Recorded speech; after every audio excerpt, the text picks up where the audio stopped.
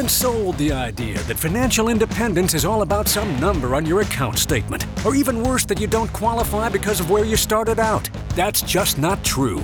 It's not about some well-kept secret of the wealthy. It's about finding the right information and knowing how to apply it. On the Get Ready for the Future show, we're answering your questions so you can start making real financial change today. The journey to true financial independence begins right here, and it starts with you. On the air to help people discover, protect, and share true financial independence. Welcome into the pre-Christmas Get Ready for the Future show. Scott Inman along with John Shrewsbury. We are glad to have you along answering your questions, as always, on the program. I mentioned pre-Christmas. And John, I'm going to be honest with you. This is the first time I can remember. I always strive to, by this point in time, and we're going on the air on December 20th. We know that if you listen on podcast or radio, that might be a different date for you. But we're 5 days out from Christmas, and I am done with my Christmas shopping. And that may be the first time ever in my life. I have this iced down, Scott. My daughter loves to Christmas shop, so I simply just give her money and say, go buy your mom whatever it is that she wants. And then she wraps it and she charges me a fee for that. And I'm like, okay, fine, whatever. You have a professional shopper. I have over the years suffered through all the ups and downs of Christmas buying and Christmas gift selection and everything. Yeah. This is the best thing that I could ever do. So, those of you who don't have someone in your family that can do that for you, find somebody. It's really good. I thought you were going to offer Abby services. No. She would probably hang me out to dry if I did that. Now, does your wife like that? Yes, she loves it. She's okay with it. Yeah, okay. They converse, and I think there's probably some conspiracy that goes on behind the scenes and all of that, which is just fine. I want her to have what she wants. So I two things aided me in getting it done ahead of time. My wife provided a few things that she actually wanted rather than just said, go figure it out. So that helps. That does help. When I have, that's the only kind of shopping I enjoy is when I can go directly in there, get it, and get out. And I know what I'm looking for. That helped. But I did more online than I've ever done. And I highly recommend that. No slight to our box store retailers out there, but I'm telling you, when you can do it from the comfort of your own home, it makes a difference. So I hope I stayed in budget. I think I did. Hope you did too. Well, things move so fast these days that it's just hard to go get in the car and drive and shop through the store, and they don't have the size that you need or whatever the case may be. There's some upside to it.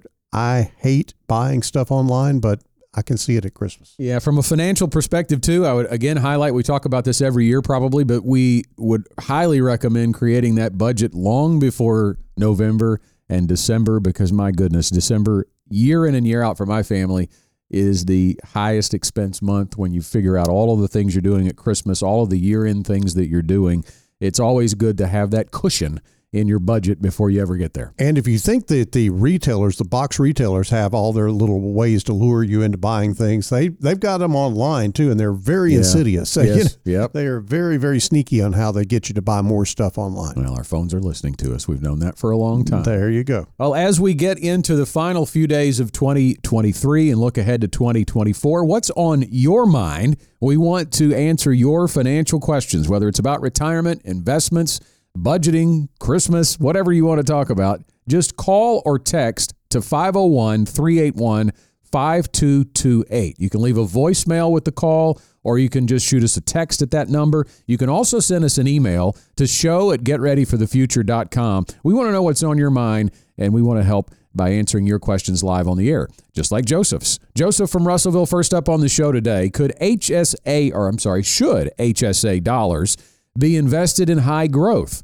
I'm 37, only $20,000 left to pay on my house, $80,000 income, maxing Roth and HSA, and getting 401k employer match. Joseph, thanks very much. Health Savings Account, that's the acronym HSA stands for. We've talked about it many times on this program, but John, these are great opportunities for people to put money back on a pre-tax basis. You do have to be eligible for them, and that means you have a high deductible health insurance plan. So oftentimes an employer, if you choose the high deductible health insurance plan, they will offer an HSA to supplement that. And you can put, coming into 2024, up to $4,150 into that as an individual, or $8,300 as a family. And they actually do have a catch-up on the HSA contribution limits for those 55 and over. The catch-up is 50 for other retirement accounts, but this is 55 and over. They actually add $1,000 to that if you're older. Because the idea here, John, is for the health savings account, you can use it. There's no 59.5 catch on it as far as being penalized for taking it out. You can put it in, and 1 year later, in the same year, take it back out and use it for qualifying health care expenses. So if you put it in on a pre-tax basis and you take it out and it's not taxed, and all that growth is tax-free, works much like a Roth IRA, except on the Roth IRA, you're actually putting in after-tax dollars. So it's a triple tax advantage vehicle if you use it for healthcare, qualified healthcare expenses. So the question I think for us would be, for Joseph being 37, is how is this set up in your life? How are you using this? Because if you're maxing out your HSA at 37, I would assume there may be some ongoing health expenses that he's having to incur. Yeah, possibly so. And let me first of all say that full disclosure, we don't manage HSA accounts here at GenWealth. Those are not investment type accounts that we have any kind of management over or control over. So anything that we're going to tell you about this is strictly opinion. But I think that you have to think about this from the standpoint. His question really was, how can I invest this money? Yeah. And I think you have to think about this almost in the same way that you think about the bucketing strategy as a part of our ready to retire process. You know that you're going to have some short-term medical expenses that you will want to tap into that HSA account for. Now, you certainly do not want that money to be invested in the stock market, because at any particular point in time, the market could be down significantly and you wouldn't have all the dollars available to you if you had those invested in stocks. So we would probably tell Joseph that he should think about a bifurcated type scenario where he has maybe a year or two of expenses in terms of deductibles and coinsurance and things that he will likely spend money on over the next 2 years. You want to have that pretty rock solid. You want to have that in the most conservative investment option that they have in the HSA. Now, the rest of the money, if you've accumulated money in that HSA and you've maxed it out and you've got a pretty good balance, then you could take the rest of that money and set it into a program that invests in some type of stocks or some type of mutual funds, ETFs, things of that nature, and you have a much more long-term perspective on when you might use that money, then that does make some sense. I do think it also makes sense, Scott, from a diversification standpoint, to not go all in high growth in that, because I do think that your time horizon is not 15 or 20 years when you're going to use that money. It might be 3 or 4 or 5 years. So maybe more of a balanced portfolio might be the right thing to do. And I think that is caveated around the question of, are you going to use that HSA for health expenses? Or are you going to pay for those out of your pocket and use the HSA to build that up over time? I would caution, because you do need to use it for health expenses. It is not something that you're going to be able to supplement your retirement with. And the other thing I would ask Joseph, and he's told us that he's maxing out his Roth and getting the 401k employer match, so contributing enough to his employer plan to get the matching dollars. So he's getting some good money back into his retirement savings, but is it going to be enough? And I think that's where we would tell Joseph to come in and get a retirement plan built so that you know that you're on track with your retirement contributions, because they really do. Even though you can use the HSA in retirement for healthcare expenses, they're not really your retirement income. You need to have your retirement income on track by what you're contributing, with an assumed rate of return growth over the decades that he likely has until he's planning to retire. And then it will be able to show you what kind of income those assets will produce in retirement. And then, of course, his individual health situation matters greatly here as well. Scott, I've not run the numbers on this, so I don't know if you can get there from here, so to speak. But one of the things that you could use those HSA dollars for, if you are going ahead and taking care of your health expenses out of your pocket, you could build up that HSA over time, and it could be a situation where you could literally self-insure some of your long-term care expenses if you incur long-term care needs after you retire. A lot of people are really hesitant to spend a big bunch of money on long-term care insurance, and I get that because they don't want to think about them needing that type of care. They don't want to think about being old and not being able to take care of themselves.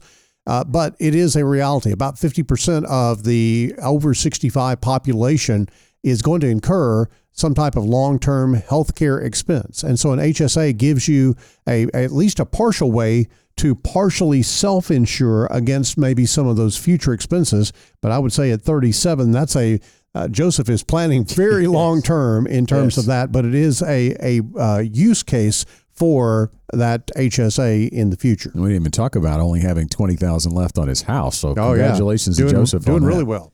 Next up on the show, Steve from Hot Springs. How can I better understand my risk tolerance? I sometimes struggle with the fear of losing money while also experiencing fear of losing opportunities. I'm 34, so it's not like I need to tap into retirement money soon. Not terribly uncommon, Steve, even at 34 years old. You know, there have been studies that show the millennial generation really struggling with the idea of stock market losses or stock losses in their portfolios. And a lot of them have seen what their parents went through in 2008, 2009, and that effect on them. There's a lot of reasons for it. So the psychology behind it we get, but you're on track here thinking about 34. You don't need to tap the retirement money soon, and you have to adopt that mindset. We've oftentimes seen people of this age too, John, come to us and maybe later in life, and they'll tell us a story of how they changed jobs when they were 34, let's say, and they raided their 401k. They went and took it to pay off some debt or to buy some boat or whatever the case may be. Now, if you've lost in the stock market and then you withdraw the money and you take the penalties and taxes on that, you've really set yourself back on your path to true financial independence. But let's get back to the risk tolerance question. You know, risk tolerance, it's something we address with our clients because you do create an investment strategy partially based on that, right? The client's expectations, what they can handle, but nobody wants to lose money. Right. The investment objective that is assigned to your account does not necessarily help you feel better at night about losing money in the stock market. It doesn't. And here's what you have to understand about this. Building a risk tolerance is a little like building muscle. There's some pain involved, but there is a great benefit to that pain if you're willing to go through it. And so when you see your account balance go down, you have to have the proper perspective on what you're doing.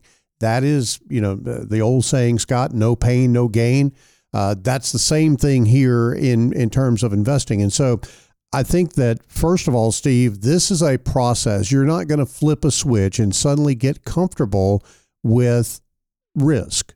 You've got to kind of ease into it. And I think that is a process over time.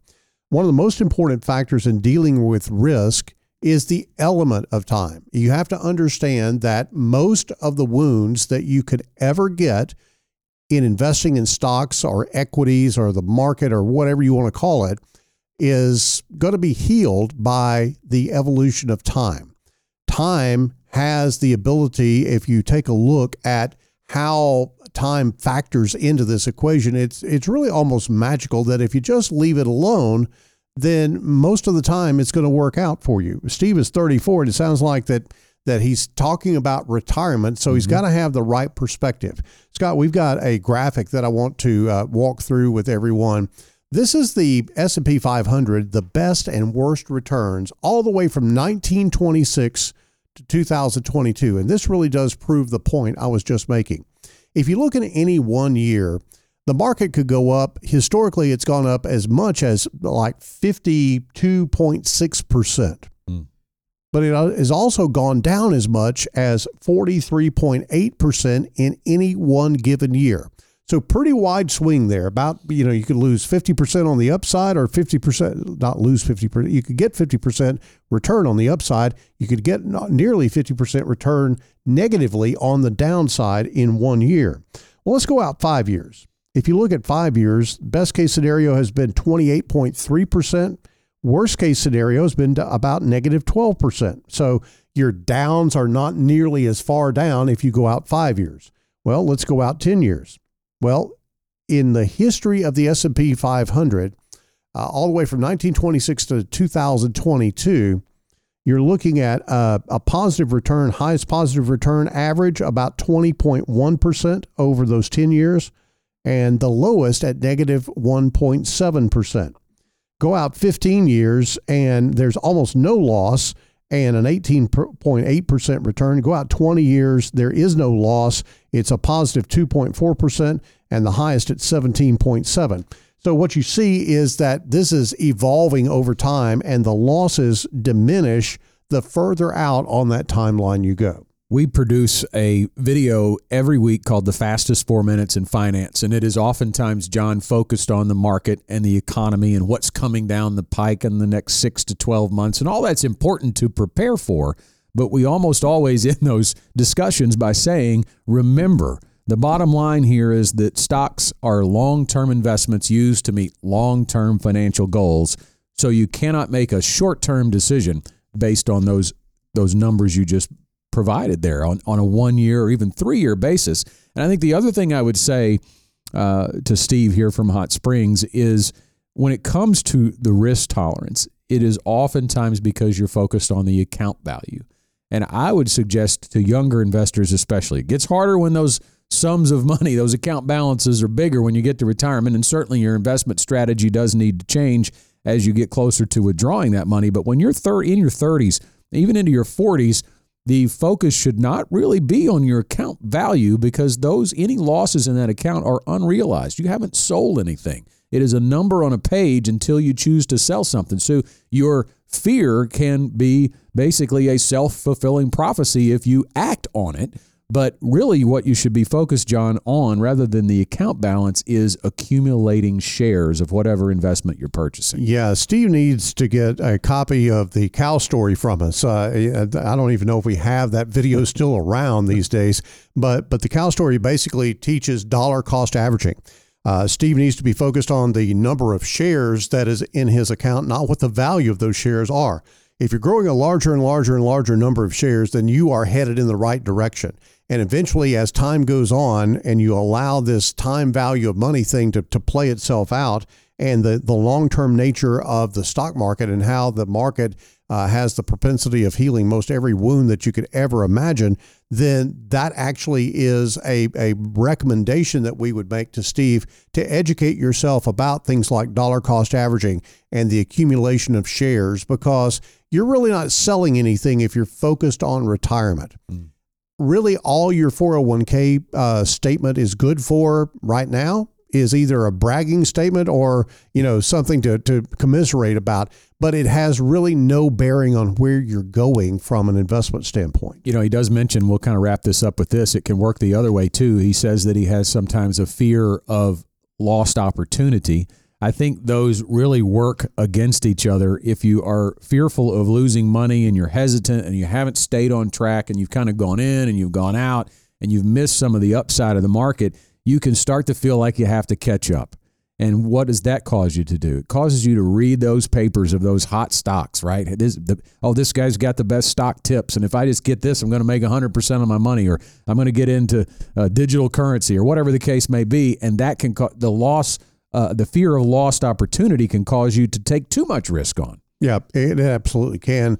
And I think the other thing that I would say to Steve is that if you have a purpose of what you're doing, then stay focused on that purpose. Don't worry about all the noise that's going on in the financial media, because frankly, a lot of the financial media puts clickbait out there and they want you to be fearful of what's going on so you will come back and find out the next big disaster that's about to happen.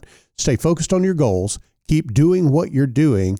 Don't worry about the day-to-day movements or the week-to-week or month-to-month movements in the market.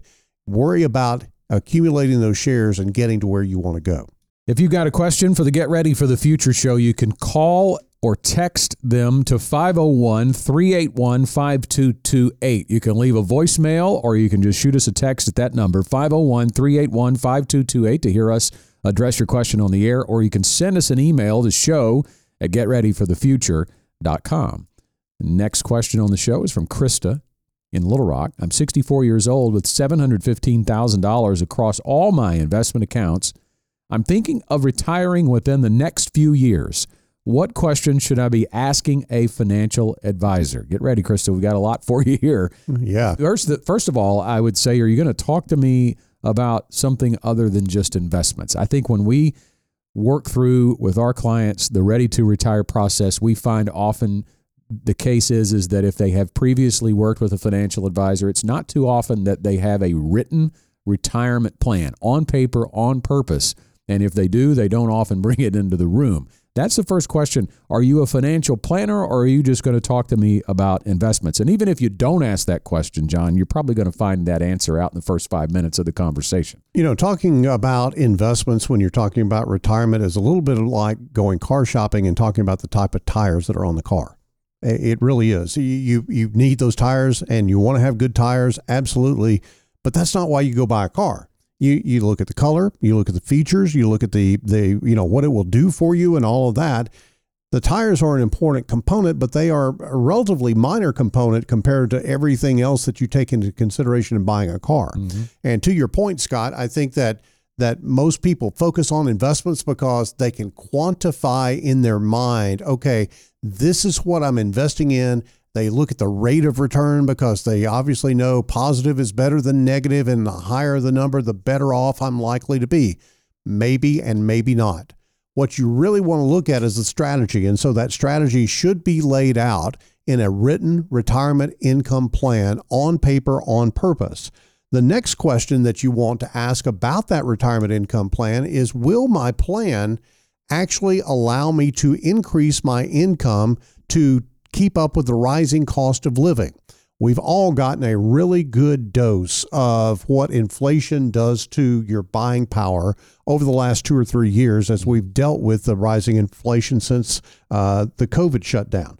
But I would venture to say, Scott, most retirement income plans, if they're out there, do not take into account giving people raises in their income, just like they would expect raises at their work. You would never take a job if you were guaranteed to never get a raise. You just wouldn't take that job. You would go look for a job so you could keep pace with the economy and inflation and all those things. Your retirement income plan should cover about as long, if you're lucky and live a long life, it should cover about as long as your working years. And so you shouldn't accept a retirement income plan that doesn't have an inflation factor as well. Another thing I would say, Krista, that you really need to be discussing with a financial advisor is, are they going to talk to you about Social Security? Are they going to talk to you about health care and how to incorporate those expenses into your overall retirement income plan? A lot of times it's just about the investments, as we've already talked about, but you want somebody that's going to take the Social Security options you have and help you maximize your strategy on when to claim. And not only that, John, but incorporate that into the overall retirement income plan when you layer in the other sources of guaranteed income that you may have, the income coming from your investments, and also include the taxation on that so that you can see to the dollar amount what you're going to have in spendable monthly income when all sources are combined. Scott, another thing I think is important for Krista to just understand and be sure that she's clear on what she's spending to get what she's getting. How is your advisor compensated? Mm-hmm. Look, I will tell you, there is no panacea here. There's no magic way that if they're compensated this way, it's good, and if they're compensated this way, it's bad. It really doesn't matter how that advisor is compensated. You need to understand what you're paying for, and you need to understand what you're getting out of what you're paying for. Those are the key things that you need to very clearly learn as you talk with a financial advisor. Some financial advisors can charge a lot of money and do very little for you. A lot of financial advisors can do a lot for you and not charge a whole lot at all. So you need to be sure that you understand what that looks like, what that balance is, and that you're comfortable with it. You're talking about the difference between cost and value, right? That's right. I mean, that's absolutely. What we talked about Christmas shopping at the beginning of this show. That's what we do when we go get gifts for our loved ones, right? What's the quality we're buying? If we're going to pay more for this item over this item that really does some of the same things. What is this one potentially going to do for me that this one doesn't? Is it going to last longer? Has it got more features? And it's perfectly understandable that someone will pay more when they have that opportunity to create more value for themselves. Absolutely. And before we leave this point, I think it's important. You are going into creating a retirement income plan. You have to ask the question, what is your experience, Mr. Financial Advisor or Ms. Financial Advisor? What is your experience at doing the things that I need you to do? Are you crafted and experienced at being able to put together a retirement income plan? Have you done that for a lot of clients? What's been the result of that? Are you successful at doing what you're doing? There's a lot of people out there with an investment license, Scott, that have the ability to buy investments. That does not necessarily mean that they know what they're doing when it comes to planning a long-term retirement income plan that adjusts for inflation, takes care of things like sequence of return risk, and also covers the longevity issues that are going to inevitably crop up with a lot of people's plans. You mentioned the license. I would also ask them what licenses do they hold, because oftentimes the type of investments you're going to get pitched are based on what the advisor is licensed to sell if they don't have all of the licenses that it takes to do that. That's a great point. Well, this, Krista, is a great question. It highlights the need to work with an advisor that's going to build a retirement income plan for you. We're going to call this our question of the week, name it our question of the week. We'd love to send you a free Get Ready for the Future show tumbler for being the question of the week. Krista, we just need you to email us, show@getreadyforthefuture.com to claim it. And thanks again for your question. If you have questions, you can get them to us by calling and leaving a voicemail or texting to this number, 501-381-5228, or send that email, show@getreadyforthefuture.com. Anything that's on your mind about finances, we are here to address and try to answer for you. Our final question of the day comes from Kiara in Fayetteville. Invest more in pre-tax or Roth? That's the question. I'm a single mom with over $300,000 in a rollover IRA and $120,000 in a 401k, with most of it in Roth. Maxing out Roth IRA and 401k, what would you advise? Thanks for the question, Kara. We love the Roth. If you've listened to this program very much at all, you know that. It has great flexibility, but most of all, it has the tax features we like, which is none, tax-free income in retirement. What's not to like about tax-free income at retirement? It's a huge deal, Scott. And you pay taxes on what you contribute, but you don't pay taxes on what it grows to, and you don't pay taxes when you begin to take income. It is a great deal. As long as the government doesn't change the rules, Roth accounts provide for the benefit of tax-free income at retirement and for the cost of foregoing that pre-tax deduction that you get from your traditional IRA or 401k plan. So, Scott, the analogy is, am I going to pay tax on the apple seeds that I buy from the farm store to plant an apple orchard and forego the paying tax on the apples that I get? How's that all going to work? Because it's just the reverse in a traditional IRA. You don't pay tax on the seed, but you pay tax on all the apples. And I think that's a real easy way to understand the benefit of either a Roth IRA or a Roth 401k. So what you need in that case is the time to grow, right? Yes. That's the value. So Kiara, I don't think, tells us how old she is. So she does not. Certainly it works better for younger investors to do this, because over a long period of time, there's the tax-free growth that you get out of the Roth. I think it's a little more challenging if Kiara is very close to retirement and is a higher income earner. We certainly don't know what the tax brackets are going to look like in her retirement or in anyone's retirement in the future. They are likely to be higher than they are now because we are in historically low tax brackets. But if you're earning a high enough income that's placing you into the 24%, the 30+% income, then you may want that tax savings now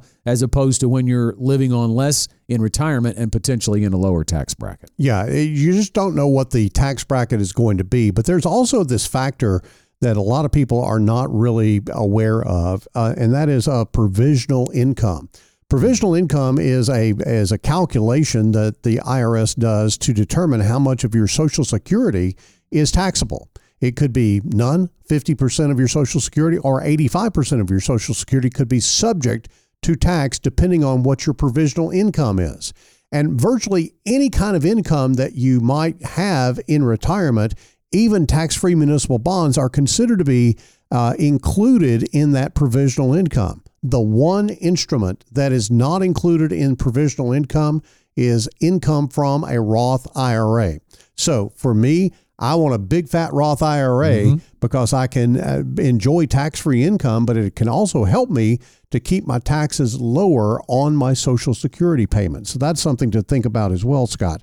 Can I nerd out on this for just a second? Because I love the Roth IRA. It is almost this Swiss Army knife of retirement products. And what I want to share with you is a couple of things that are nuanced about the Roth IRA that can help you to understand the real value here. First of all, if you put money into a Roth IRA, you can take that principal out at any time and you're not taxed and you're not penalized on it. It was your money. It was after-tax money that went in. So if you put, let's say you contribute $5,000 a year for 5 years. Now you've got $25,000 in principal in that Roth IRA. Maybe it's grown to $30,000 or $35,000. You can still go get that $25,000 if you have a major need, and you're not going to be subject to tax or penalty if you do that. So that's a real positive for the Roth IRA. The other thing, Scott, is that there is a $10,000 exemption for taking money out for the purchase of a home one time. It's not penalized, but you pay taxes on any of the gain that you have there. So you could put money into that Roth IRA. You could take out $10,000 worth of gain, pay the tax on that gain, but not pay penalties on it. Also, that applies for education expenses, expenses related to a birth or adoption, disability, unreimbursed medical expenses. Now, again, you owe taxes on the gain, but no penalty in any of those examples. A couple other things that we like the Roth for is lump sum purchases in retirement, because you don't have to worry about how much you're taking out because it's not going to add to your taxable income. So trips or replacing a vehicle is a great place to tap into. And then the inherited part of this as well, too, because a lot of times if someone wants to leave a legacy, the Roth IRA is a great place to do that, because we know about the way the rules have changed on the inherited IRAs. They have to be withdrawn by the next generation heirs over a 10-year time period. So that's a big tax bomb potentially if you're inheriting a traditional IRA, because all of those withdrawals are going to be taxable. But if you inherit a Roth IRA, while you still have to withdraw it all over a 10-year time period, every withdrawal you make is tax-free. So it's a great way to pass money on to the next generation. Yeah, and you could literally just take that out of the Roth IRA and drop it into an after-tax investment, and you're just fine. Nothing has to change there. Kara, thanks very much for your question, and thanks to all of our questions today. You hear the final bell there in the background. It is time for our final thoughts, and John, we'll start with you. Scott, there's a lot here today on the show, but I want to really kind of go back to Steve in Hot Springs, because I am very concerned about this generation, this millennial generation, and their fear of risk. Being in a situation where you learn and understand about risk and use the things that the market gives you to your advantage, and don't put yourself in a position where you're investing money that you're going to need next week, next month, next year, next 5 years, or anything like that into equities. You want to put money into equities that you're going to need a long time from now. And that certainly is the way to do it. And that helps you to understand the risk that's involved. It helps you to understand the rewards that can be involved in investing in equities if you do that the right way. I think to piggyback off of your final thought, John, I would even say what Steve needs and everybody needs is proper perspective. We talked about that when answering his question, but that proper perspective has to be reinforced over and over again. And I would encourage Steve and anybody else that wants that perspective on the markets to sign up for our fastest 4 minutes in finance. We deliver that to your email inbox every Friday morning. And in 4 minutes or less, we're going to address topical things when it comes to the market, the economy, retirement, anything money related. You can sign up by texting the word FAST to 501-381-5228. That's 501-381-5228. Just text the word FAST. You can also go directly to our website, getreadyforthefuture.com. There'll be a place under resources to look for the fastest four. You can just put your email in there, and we're not going to blow your email inbox up with a bunch of emails. You'll get that one every Friday morning, and I think it's a great way to keep perspective on the market. That is all the time we have for this week's Get Ready for the Future show. As always, we thank you for being with us. And as always, if you have a question, we're here to address it. Call or text it to us at 501-381-5228, and we will see you again next time. Thank you for listening to the Get Ready for the Future show. If you enjoy hearing from the Gen Wealth team every week, make sure and subscribe to the podcast. And if you want to help us get the word out on building toward financial independence, share the podcast with your friends and family.